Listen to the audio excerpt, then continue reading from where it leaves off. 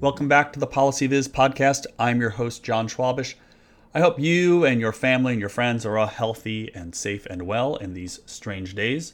On this week's episode of the podcast, I'm going to once again repost one of the recent Data at Urban digital discussions, this time the one that I had with Manuel Lima.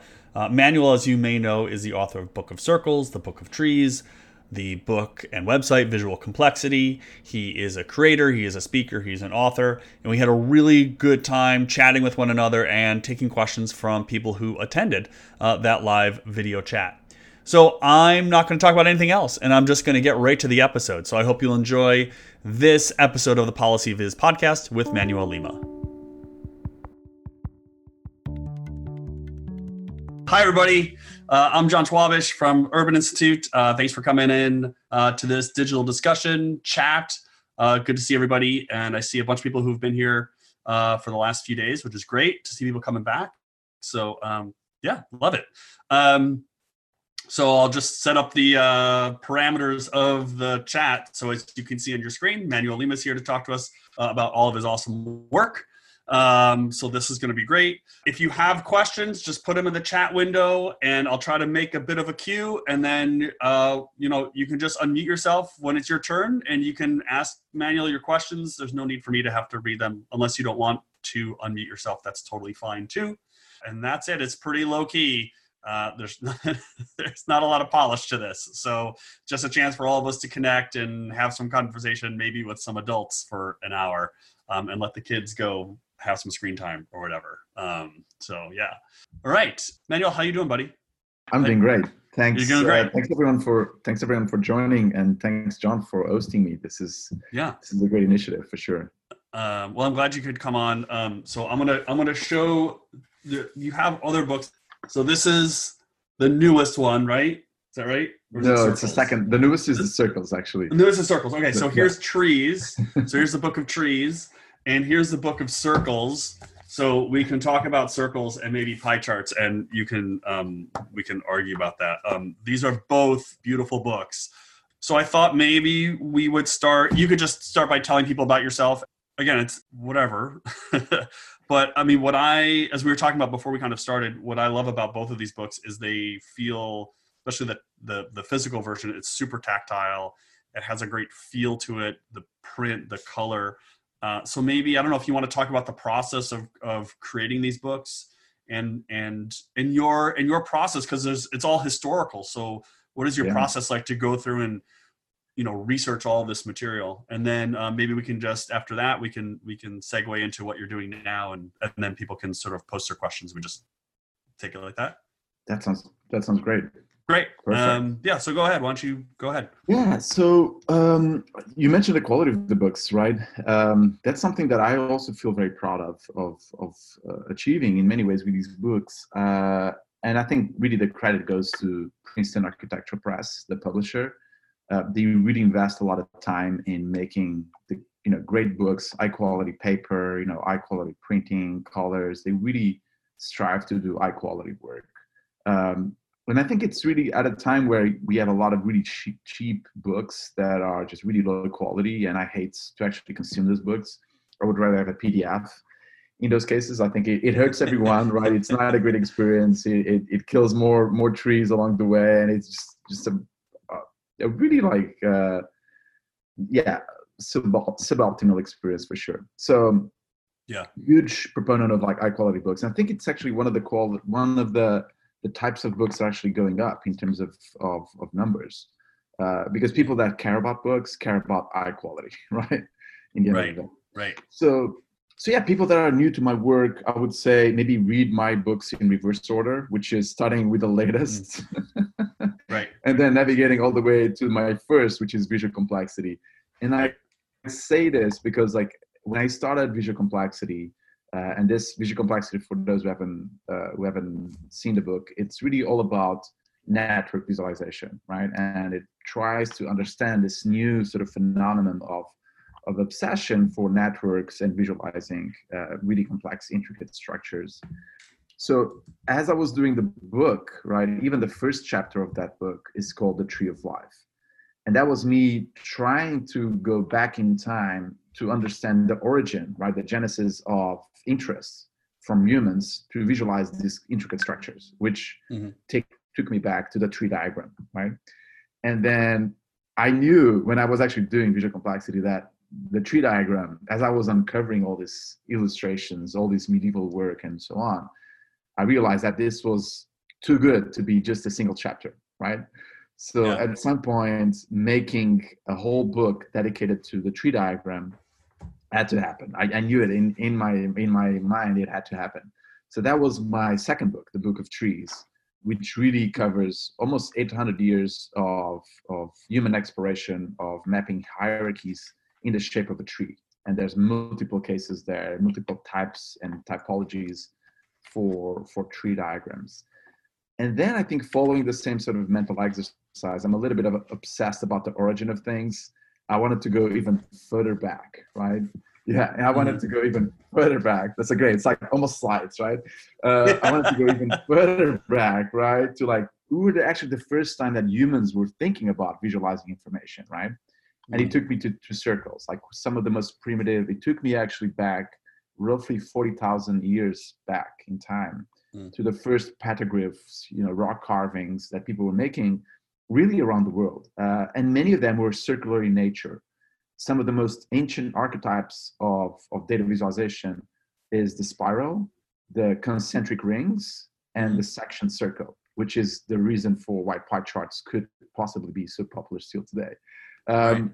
So that was fascinating to me. And as I was discovering a lot of this old material, I became more interested in the old material than the new, I have to say. And I think part of that is well, twofold. One is that we are very present oriented. We might think that we are in the pinnacle of civilization and everything we're doing, data visualization related or else, or in a different subject, is very new and it has never been done before. Right. So I think I was trying to demystify that sort of take that everything we are doing is very new, which it was. And I discovered so many cases where what we're doing today is still just variants of what has been done in the past. So that was one thing. I was really becoming, falling in love with a lot of this old material. And then at the other reason for me to do some of these books was also to preserve some of the stuff that we were doing, even still today. And one of the concepts that was frightening to me, and I discovered this 10 years ago when I was working on the visual complexity book, is that notion of the digital dark ages, which is this idea that, maybe a generation or two from now, we're going to be able to look back at the current time and not being able to see, read, or decode a lot of the artifacts, the cultural artifacts we're producing. And that for me is a super scary outcome, right? I mean, it's almost like, again, like this is and it's not even hard to imagine, it's already happening. Like there's this article on, I think, BBC the other day, on researchers trying to understand the work of a physicist, a UK physicist, right? And having to go back into old drives that he had, and they don't have the technology to read that stuff done in the 80s, right? And this is just like 30 years ago or something.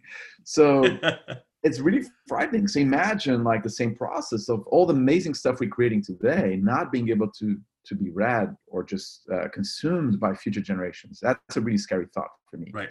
So if anything, some of these books, especially one of the modern examples, are also a way to preserve them for posterity, right? For those future generations in some ways.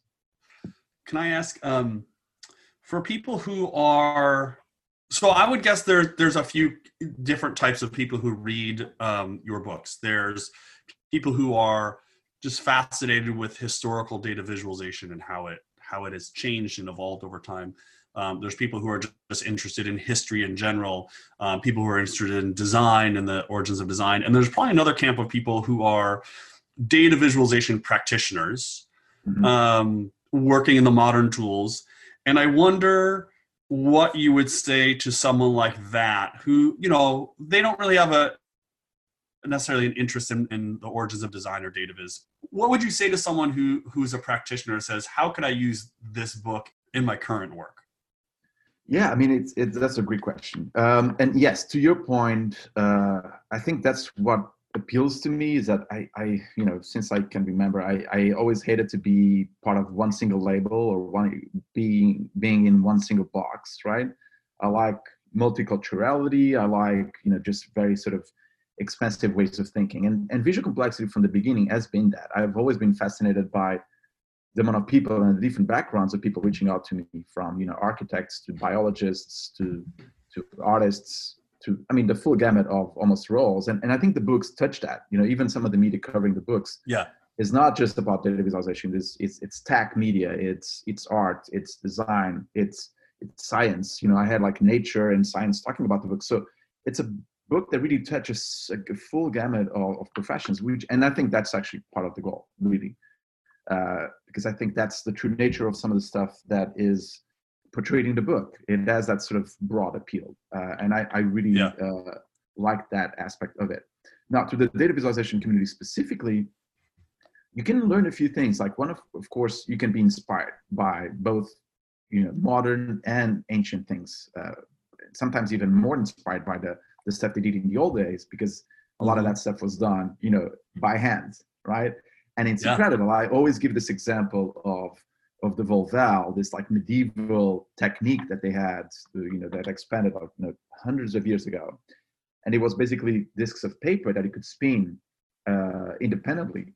And this was really similar to analog computers. They were actually able to create millions of combinations using a very, very simple process of just paper discs with end annotations. Fantastic stuff. The kind of thing that really portrays human ingenuity in a whole different way, I feel, especially those old ones. So I think for data visualization people, I think being inspired by, again, both modern and ancient examples, but then also understanding the logic behind some of these things, right? So one of the things I think I talk in visual complexity is the notion of ars memorativa, which happens in the High Middle Ages. And this was when people were being literally inundated by new information. There's a great book called Too Much to Know. And it basically, it's an entire book telling portraits or stories of people in that moment in time. This is roughly 700 years ago or 600 years ago, being inundated by new data. Like there was a huge growth of book production. There was all this information coming from the ancient world, ancient Rome and ancient Greece, and people had to make sense of it all, right? This was like, they were facing big data as we know today, right? Yeah. Just in a different time. And graphic depiction, right? Visual data visualization was a huge factor in it. And ars memorativa was an attempt to decode the main principles for portraying information in a graphical way that would allow the user to actually memorize at a later stage. So this is really the genesis of information design. So a lot of the principles we still use today were actually created in medieval times. So for any kind of schooler or person that's interested in data visualization principles, and I'm definitely obsessed with principles. I think it's a great way of looking at a practice. It's through the main guidelines that it has. Right. I think it's great to look back and see what, again, the genesis, what drove those principles in the first place, how they have evolved over time. And now, to a certain degree, many of them are still used today. Right. Do you, I want to ask one more question about the books, and then you can talk about what you're doing now. But do you have you've mentioned already a few like of these historical examples. Do you have a favorite from either the Trees or the Circles book? Do you have a favorite, like medieval or historical example? I have it here. I think, well, it's so hard to get one favorite, but one of my favorites, it's super hard to have one. I think it's like when you do a book like this, you kind of, you really fell in love with so many examples. And even yesterday I was talking to my daughter Chloe, and of course one of the positive things about everything that's going on in the world right now is that you get to spend, well, positive and negative at times. It's a double-edged sword.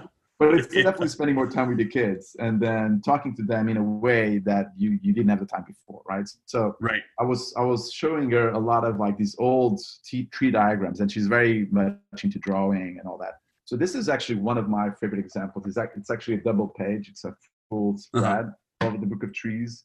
It's an example of an horizontal tree. What I love about this is that if you notice, this is a tree of morality, which is actually a very famous theme in medieval Europe. It basically portrays the tree of virtues and the tree of vices.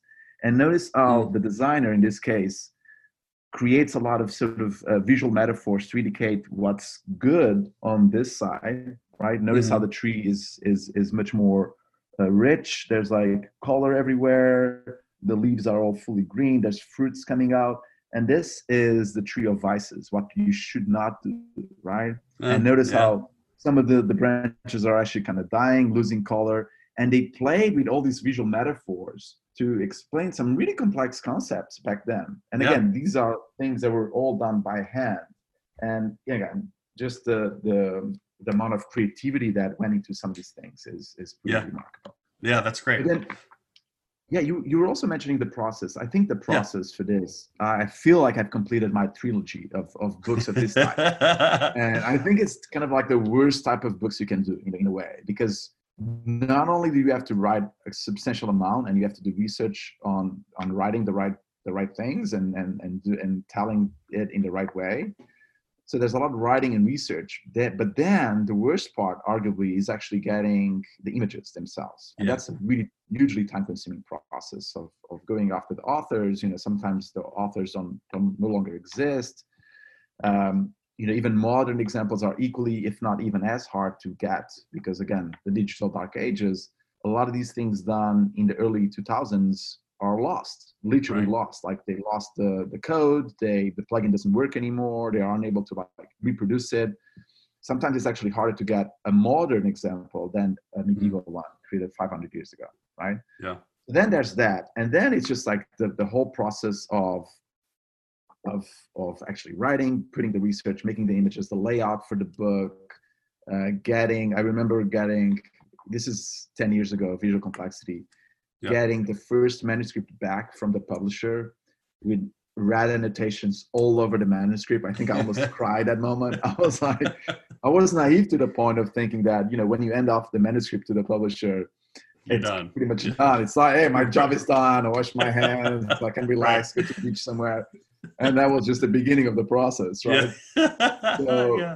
And then all those phases of course, now I know about the process. I don't get as scared or depressed as I did 10 years ago. But it is, quite the time-consuming process for sure. Well, the other thing about these books, and again, I would maybe harder for the earlier ones, is that the quality of the images are all very, they're all high resolution images. Yeah. So which is, I don't know, is it harder to get those? Is it easier or harder to get the older ones in a high res image than the stuff from today? It's actually easier. To be honest, like there's a lot of material still today that's probably hidden in dusty cabinets somewhere in museums and galleries elsewhere. So we only know what we know, right? But fortunately, things are changing, and a lot of these institutions are actually making a lot of their collections available online. For people like myself, I can be in a cafe in Brooklyn and consuming these old medieval manuscripts I don't actually have. This is also something that I say I think, 20 years ago, it would take a lot longer to do any of the books that I've done, right? In terms of especially the historical ones, because I would actually have to go physically to a lot of these museums in Europe and elsewhere in the US and actually browse. I didn't even know how long it would take to do the Book of Circles, for example, if I wanted to do it like 30 years ago. So it's making it a lot easier. And yes, a lot of these examples are in high-res. Now, it's surprising, let's say that I want an example, and this happened in Visual Complexity a lot, an early example of a network visualization done in 1996. The resolution of those images were so bad back then, right? In 96, you were talking about 400 pixels by 400 pixels or something like that. So you couldn't do that in a book. You couldn't reproduce it. And then again, a lot of the code was done. The author was like, hey, I would love to help you, but I don't think I can. There's no way, right? Or it just would take so much time for them to do it that it's just not worth it. So I ended up not including a lot of these examples, modern examples, because of that, for that reason. The only impediment for older ones sometimes is the money, because a lot of these institutions ask for a considerable amount. And I don't have that amount to pay for every single image. No, I know. I had to pick and choose. A few ones that I actually ended up paying a good amount. So you have to pick and choose. I think the Library of France, for example, the National Library of France has amazing, beautiful illustrations, but they tend to charge a considerable amount. So I picked a few, but not many. Yeah, I'm finishing another book right now, and it's like the Washington Post and the New York Times. Like, they want, a lot of money. So, Oh yeah, and I won't say how much, but it's a lot of money. it's a lot of And money. so Yeah. then you talk to, more local newspapers. Like, I have a few from the Texas Tribune who they do great work, and they're more willing to negotiate, to say, they want this amount. It's like, well, I have to pay for this out of pocket. Would you be willing to do this? And so, it's great when they negotiate, but when you get to the big organizations, they have a whole company that does it for them. So, No, for sure. You're totally right. And then I think what people also don't understand, like, and I got requests like this, like, hey, why didn't you make this illustration like larger? And then the right. price is also an outcome of that, right? It matters, like the size matters, where it's gonna go. It all has Yeah. a price. So if you want like a full page, like especially in the cover, you would have to pay a lot of money, Yeah. right? So Yeah, it matters. Yeah. it matters tremendously for sure. You want to talk a little bit about what you're working on now, and then I'll just remind people if they have questions, just put them in the chat box in the chat window, and then you can ask directly. But maybe you talk about a little bit what you're working on now, and then we'll see if folks have Yeah, questions. absolutely. For sure. So, all right. So I've been at Google now for, I think, 4.5 years. And what's been interesting for me at Google is that I think finally I was able to match or marry the two sort of separate lives that I had up to now. So all the research that you saw, the books that we just talked about, and talks and teaching on data visualization, this has already been done on the side, right? It hasn't really paid the bills substantially, which is another sort of thing that people that want to venture into this world of publishing should know. It doesn't pay that well. So if you're doing it for the money, you're not going to go far. Yeah, you are fooling yourself. Yeah. So, but apart from that, so I had to pay the bills, right? And especially now with two kids. So over the last 15 years, I feel like I've led like two parallel lives. On 9 to 5, I was working as a UX designer, UX lead, manager in places like Microsoft and startups and Nokia back in the day, and now Google. And of course, on the side, I was doing all of that, researching, teaching, all that stuff on data visualization. But interestingly enough, I think now at Google, I was able to marry the two things. And now I'm leading a data visualization team, building a component library of charts for all of Google, really focused on cloud, but also we have internal clients across the company, which is really fun. And I think that's also the kind of way that I like to approach data visualization, is being as horizontal, as sort of again, pluralistic as possible, multidisciplinary, right? So right. So my team is really a lot of roles, from designers to UX engineers to researchers. And we are also focusing on some more sophisticated types of visualization components, things like the network topology or flow diagrams or complex, timelines of that nature, not your typical bar chart or line chart. Yeah. And there's a growing appetite for that, both internally, right, across different tools that we have at the company, but even externally as well, especially on clouds. And some of the cloud products are already importing and using and adopting our components. So that's kind of like what I've been doing. And again, it feels good because I think for the first time I'm able to again, combine and unify these two passions that I had. And then on the side, I'm also thinking about a fourth book. This is not going to be the book of triangles, though. Again, I got that a lot from friends and my wife. Like, what is the next book? The triangles book? Yeah. The squares. Yeah. Wise guy. Yeah, real funny. Yeah, exactly. The book of squares. That would be quite the book. Yeah, that would be great. Yeah. No, I think I ended up this trilogy of books of that nature. So I'm thinking about doing another one, and there's going to be probably an announcement of that sort. It's more geared towards a design community this time around, and it's not going to be as visual, but I think it's going to be exciting. I'm definitely excited about that book specifically. And then I'm also interested, especially at the time where we are now, in kind of doing something like you are doing, John. I think people being kind of at home in these really tough times, I think if anything else, it's a great opportunity for us to invest in ourselves, right? And expand our mind a little bit, talk to other people, and educate ourselves and expand our mind in other ways, right? So I just started a series of free webinars. I'm using Crowdcast, which is really a cool platform. I've been doing a lot of research on what's the right webinar tools to use and whatnot. I I tried a couple of others, but I think Crowdcast is a really cool one because you can follow people there. It's kind of like there's this social dynamics into Crowdcast. So I'm pretty excited about that. And I announced this last week, about the same time that you announced this talk. I announced the free webinars, and these are 3 webinars.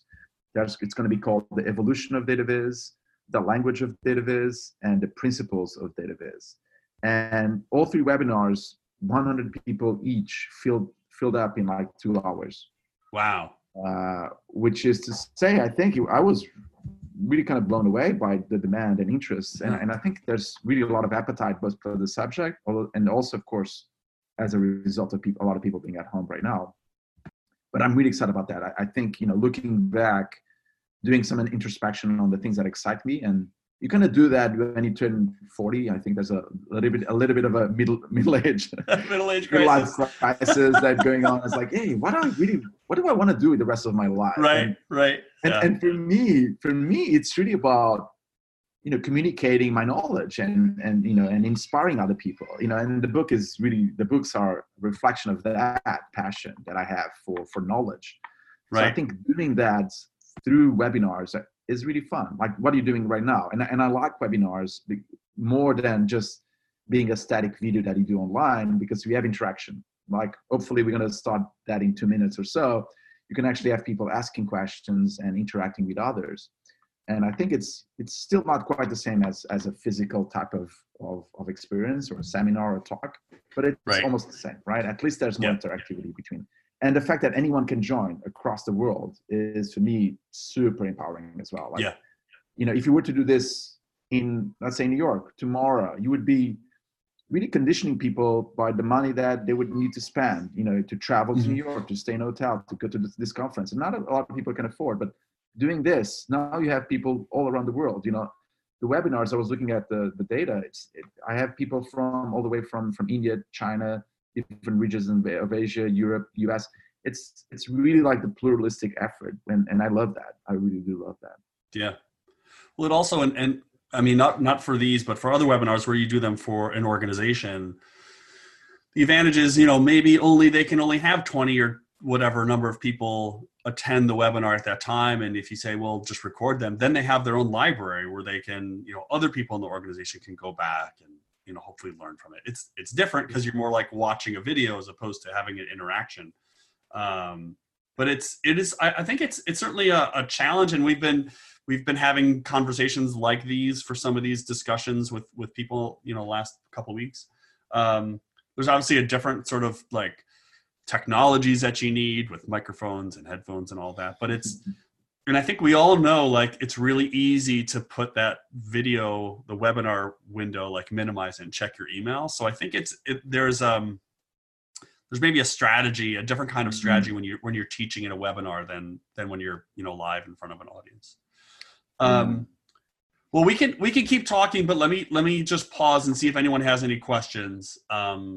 Because there's, this is intended to be a discussion. So there are no questions in the window now, but does anyone have any questions for Manuel and on the books, current work, how he's faring in Brooklyn with 2 kids? Either folks are sleeping or they're too shy right now. So we can just keep talking. So I'm curious about the Google work. I don't know how much you can talk about it. So, whatever you're allowed to talk about, but so you're building, is it building a library of graphic types for people at Google to use as a reference library? Is that essentially what, or not essentially, but is that the goal? It's kind of twofold, right? I mean, one is that we have created this, what we call internally the spec, which is basically a set of specifications or guidelines on how to use charts. And that has been widely sort of used internally as a list of guidelines or best practices on how to use charts, covering then many types of charts and applications. And then, of course, the other thing we're doing is we are creating a component library, like a UI component library that people can just plug and play our components into their own products and use. Gotcha. Right? And of course, the plug and play doesn't quite happen that in that way. There's always a lot of end-holding and customization that's needed. And actually, one of the toughest challenges for us to understand is where do we draw the line between, doing a general charting library for different teams, and knowing where, when we can actually, spend a lot of time customizing them for the specific needs of an internal client or partner team, right? Yeah. But then a lot of these charts will be visible in internal products that never see the light of day by anyone externally, but also some of them will be in, many cloud products, for example, that will eventually be seen by enterprises and companies and users elsewhere outside of the company. Yeah, really interesting. Yeah. There was a quick question for you that the webinar, I put the Crowdcast webinar link in the chat box, and it looks like it's full. And so Bridget wants to know what, going to be more in the future, recording them, Yeah, there will be more in the future. Again, like I was Bridget, I was highly surprised by the interest. I think I put it on Twitter, and again, it took me 2 hours to just the whole thing to be filled. And these are 100 people each per webinar. Right. So it was more than I was expecting. I have kind of like a 120 people limit, and this is more like a technical limit. I kind of realized that after 100 and something people, the connection doesn't work so well, and you start kind of having issues. And it also, I have issues with the plan that I have, so I would have to pay a lot more for the stability that comes with having more than 100 people. So I'm definitely planning on doing more of those. Again, I was not expecting this type of demand. And I think people, which is great. It's great to know that people are both interested in this topic and probably like, as they are today, locked at home, they are even more eager to do something that takes them away from home. Yeah. So I'm definitely planning on doing another series soon. Sure. So if you, the one thing that I've been thinking about with these is picking a time. So like I've picked noon seems to work, or right around noon seems to work, because you hit the West Coast folks, they're 3 hours behind you and I, we're on East Coast time. And then, I think the UK is now like 4 or 5 hours ahead, and Germany 6 hours ahead. So you kind of get that, but then you miss, the rest of the world. So I haven't really figured out like the best way to pick the time each of this. Have you thought about that? And like, are you trying to pick a consistent time, or just say, well, just do kind of random times so that I try to get as many people as I can? I'm actually doing, I thought about that, and I was kind of doing some research on what would be the right time. I think 11 a.m. Eastern time, as we are doing today, and I'm going to do that exact same time tomorrow. I think it's arguably one of the best, because like you're saying, we get still, it's a bit early for the West Coast, but it's manageable, and it covers a lot of people in Europe. Some places in Asia it's already a bit late, but even the other day, I think someone was pinging me to make sure that the time, so it's 11 a.m. Eastern, but then for them, I think they are somewhere in India, it's going to be 11 p.m. exactly 12 hours later. Right. So which is a little bit late, right? Granted. Yeah. But it's hard. Yeah. I don't think there's like a specific right time. I think 11 Eastern might be. That's what I was thinking, 11 or 12. I mean, also for the West Coast folks, it's 8 a.m., but people don't have to commute now. So you can sort of show up without being ready for work, because you don't necessarily have to show your screen. So Zainab, and excuse me if I pronounced your name wrong, but he's in Pakistan, says it's 9 o'clock there. So, maybe that's as far as we can kind of go at this 11 o'clock and 9 o'clock. Yeah, exactly.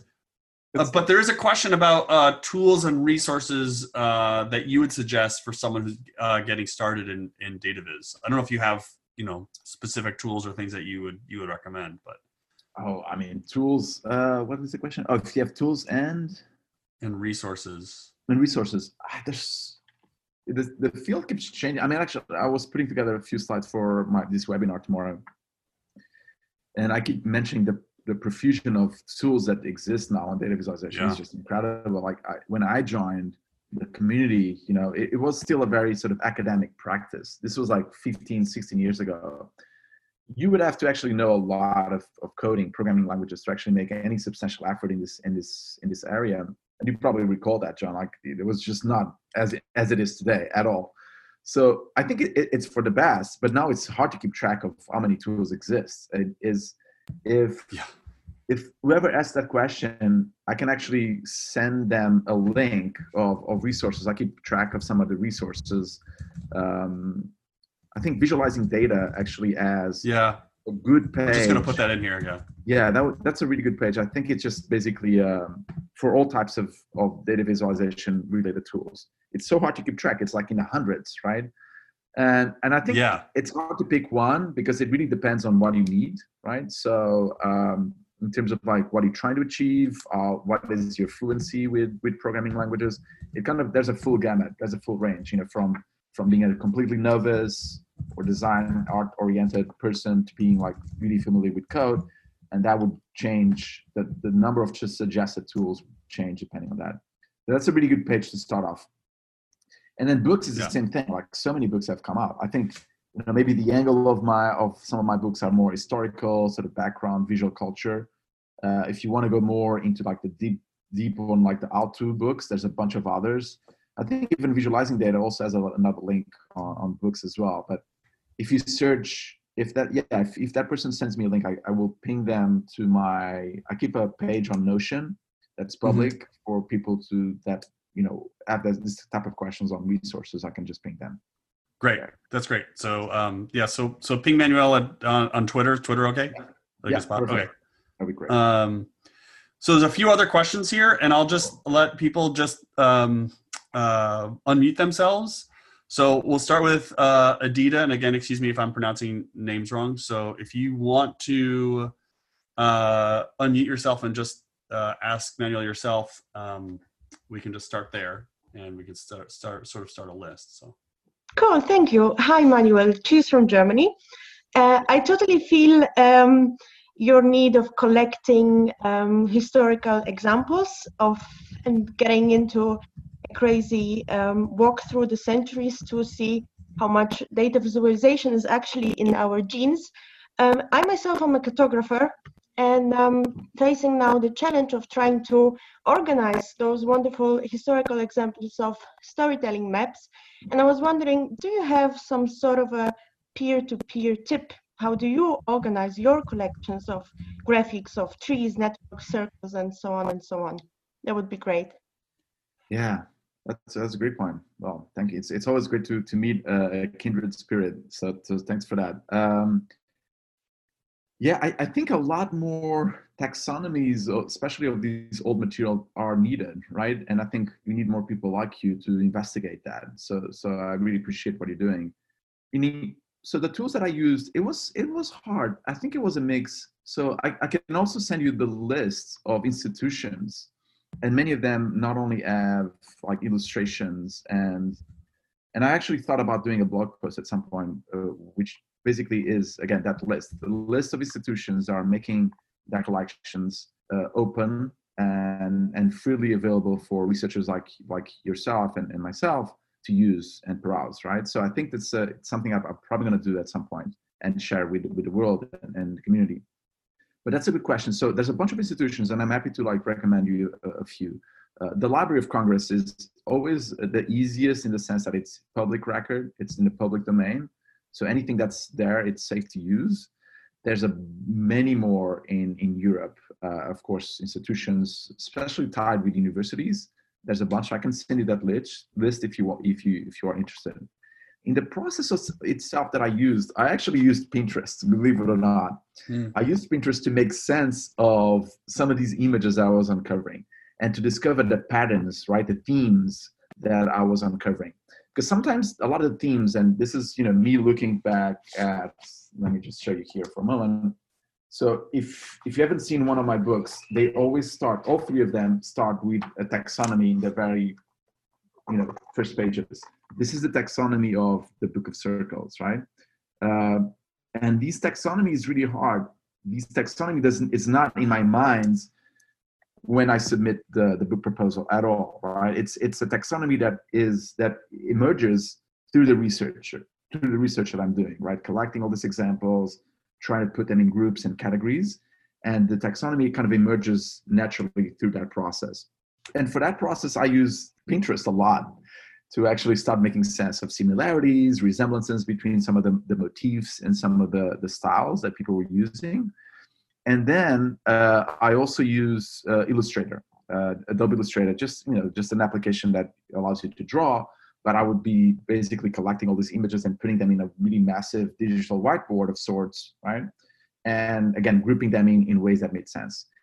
And then the great thing about doing a taxonomy like that for the book, and again, I'm just going to show it again, is that it is both the taxonomy of all the types. In this case, are the 7 families of 21 typologies of circular diagrams, right?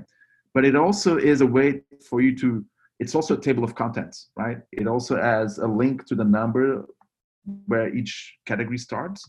So you can jump into a specific category in the book, right? So that's why I think, taxonomies are really important, not just from a research contribution, but also even in a book like that. It allows you to actually understand the whole practice through it. Yeah, that's really interesting. So Francesca has a question / comment for you. So, which I think is a really good one about talking the data viz language and reading the viz language. So, okay, there she is. Yeah. Hello. Hi, Manuel, everybody. Hi. Yeah, so I use, thank you. I mean, I use your book in at school quite widely. I teach some data visualization design curriculum from a very graphic point of view. So they're a very, very useful instrument. And I want to share a comment with everybody, which is like we say in classroom that you can learn how to create data visualization, but then you also need to learn how to read data visualization. And because there's a language, like the capacity of talking and listening need to be developed like along one another. Otherwise, like you're not really talking to anybody, right? So I appreciate the books because I think that they slow down the process and they really requires, I mean, you can also go through very quickly and they are just like beautiful, but if you want to understand them, they slow down the process and they demand time for the understanding and the listening, which is something that I feel digital tools doesn't require so explicitly. So if I think about even in the last several weeks, all of the news feed are absolutely bombed by so many visualization kinds, so many charts, so many things and lines that grows and decrease. And I'm not sure what normal people, ordinary people really understand out of that, because I'm not sure they have the instrument to actually receive so much information packed and processed in such a condensed language. So, well, this is the comment. If I can have a question, is more like, how do you think about the capacity of people of reading visualization nowadays? So how much the fast pace of the production of the visualization gets along with the speed of people to being able to read in them, and what we can do as designers or educators or just people that is like visual communicator to help this capacity of reading to increase, to make these tools really useful for the people that receive them. That's great, French. I mean, I love your connection with language, and maybe not coincidentally, my webinar next week, which I hope to do it again, and hopefully when I do the second series, you can join that one, Francesca, is called The Language of Data Visualization. And I kind of start the webinar by this hypothetical scenario that, tomorrow you're going to face an alien, right? That comes to Earth and asks you what a cat is, right? The animal. And then you try to explain by using a series of descriptors. It's wild, it's this or that. You can try to explain a predator, you try to explain what a cat is. Now, the understanding of those descriptors would only make sense for the alien if he understands two things: the building blocks of that language, right, of that alphabet, so the letters that you actually apply, which, by the way, are just one single alphabet of, I think, more than 200 known alphabets today, living alphabets that we have on planet Earth, would only make sense if that alien knows what those building blocks are, the letters of those words, and the grammar, the rules on how to combine that, right?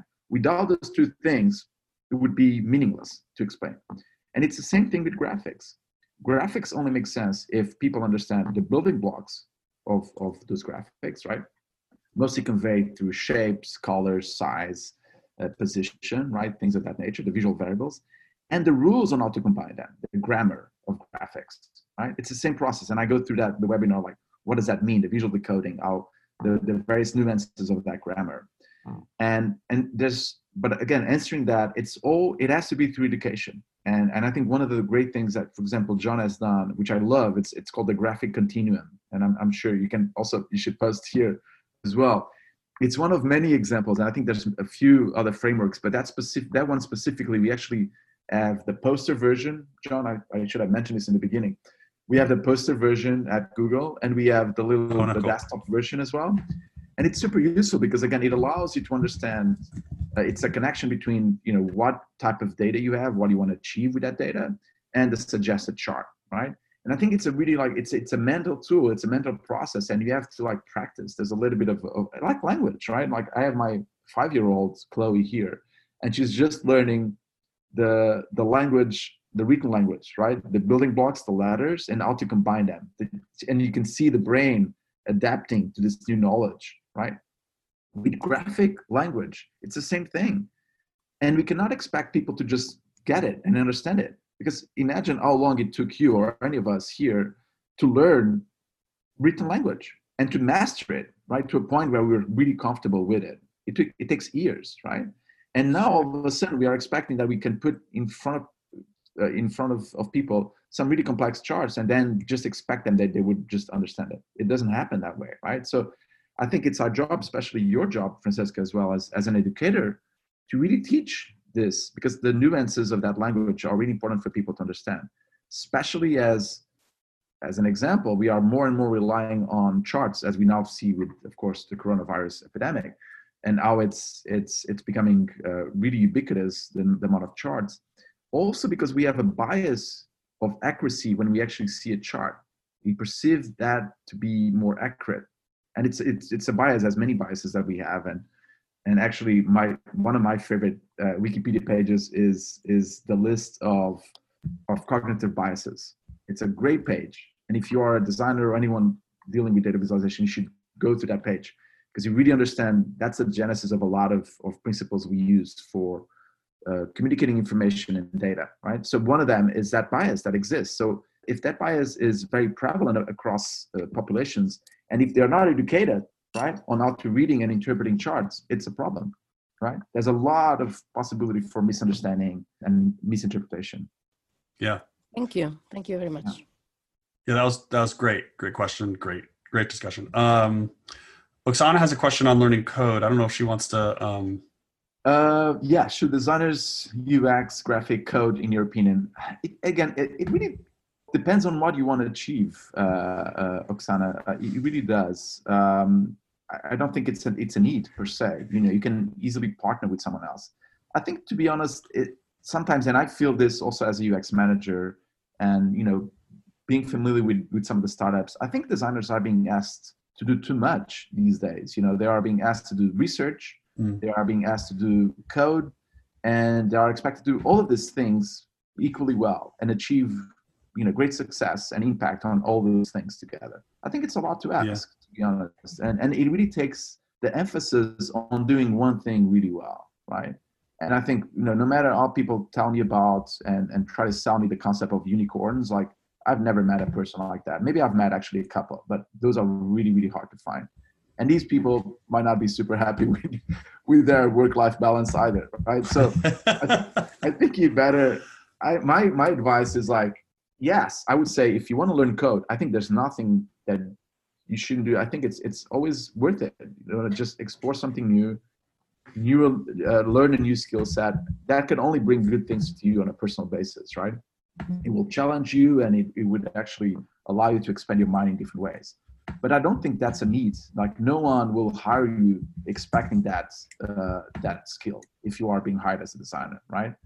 So I don't think there's a need on the market for that necessarily. I think it's more of a personal option. Like, for example, I did a lot of coding in the past to do some of the projects that I did, but I think I'm unable to be as good as coding as I am in other things. So I would rather partner with someone that's really good at coding, and I can focus on other things. And through that collaboration, we can achieve better projects altogether.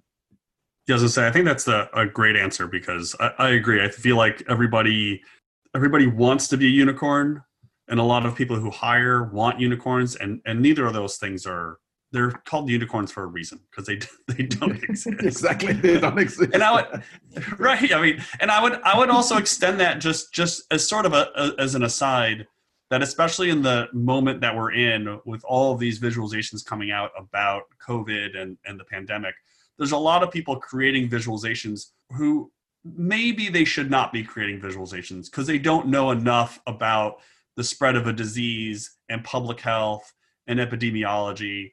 And maybe it's just human nature, where we kind of think that we know more than we do, and instead we should be asking for help. And this theme has come up a bunch of times on these discussions and in a podcast I recently did.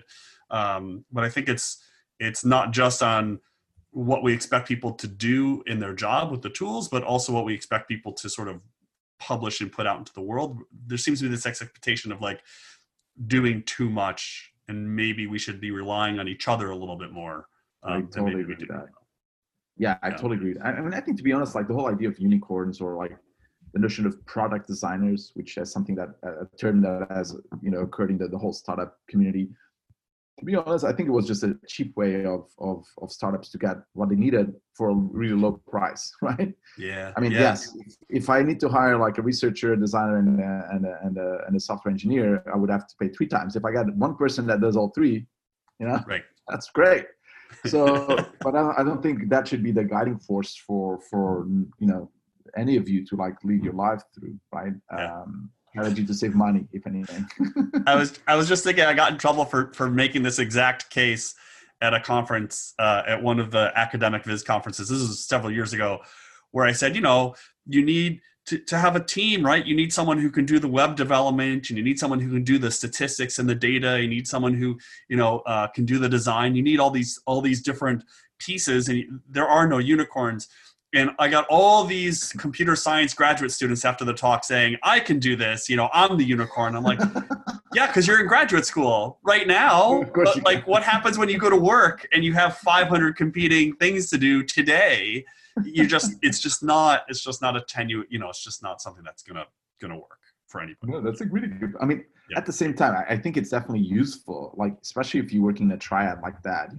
If you are a designer and you're working, side by side with engineers, and product managers and other roles and researchers and whatnot, it's always good, of course, to understand their roles. You don't have to be an expert in research or an expert in necessarily in software development, but like you need to understand the basics of it so that the limitations, what they struggle with, right? So I think, but that is to say about everything. There's always a lot of aspects that we designers, we have to explain what we do so that people understand. Like, I think engineers and researchers also need to explain to designers what they do so that everyone is on the same level playing field.